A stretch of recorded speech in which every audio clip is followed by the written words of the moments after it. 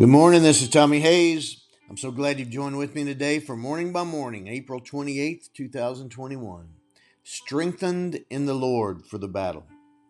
Good morning, Lord Jesus. Lift me up into the embrace of your presence, Father, Son, and Holy Spirit of God, as I begin my day in deep communion with you. This morning, the scripture came to mind from 1 Samuel chapter 30. Now, when David and his men came to Ziklag on the third day, the Amalekites had made a raid on the Negeb and on Ziklag. They had attacked Ziklag, burned it down, and taken captive the women and all who were in it, both small and great. They killed none of them, but carried them off and went their way. When David and his men came to the city, they found it burned down, and their wives and sons and daughters taken captive. Then David and the people who were with him raised their voices and wept until they had no more strength to weep. David's two wives also had been taken captive, Ahinoam of Jezreel and Abigail, the widow of Nabal of Carmel. David was in great danger, for the people spoke of stoning him, because all the people were bitter in spirit for their sons and daughters. But David strengthened himself in the Lord his God. 1 Samuel 30, verses 1 to 6. David was already weary from the battles. Then he was shocked and dismayed at the loss of all he held dear and all that was entrusted to his care. Everyone with him wept and cried out in anguish and grief, nearing hopeless despair for all their enemies had done to them. Then in great danger of betrayal and blame, David was nearly stoned to death as everyone's rage and pain was turned against him. More than a bad day, it was maybe David's worst day. But David strengthened himself in the Lord his God. Verse 6. He turned to you. In the humility of desperate dependence upon you alone, he inquired of the Lord. Verse 8. He waited on you for your answer, your wisdom, your guidance. And then he obeyed everything he heard as best as he could, and all by your grace.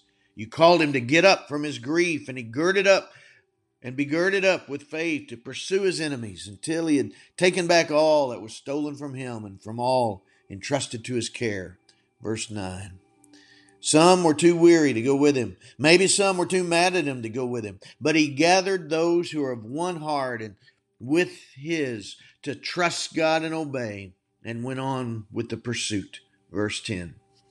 By the power and the grace of God, David found his enemies still gloating over their plunder. Verse 16.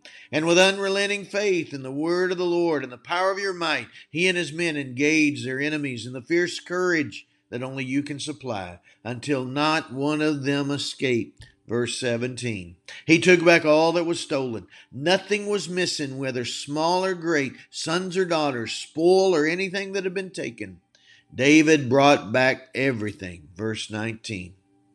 Your word says that all that happened to those under the old covenant in former times, and all that happened in the battles and struggles against their enemies of flesh and blood, speak to us of spiritual principles in our battles against our spiritual enemies today.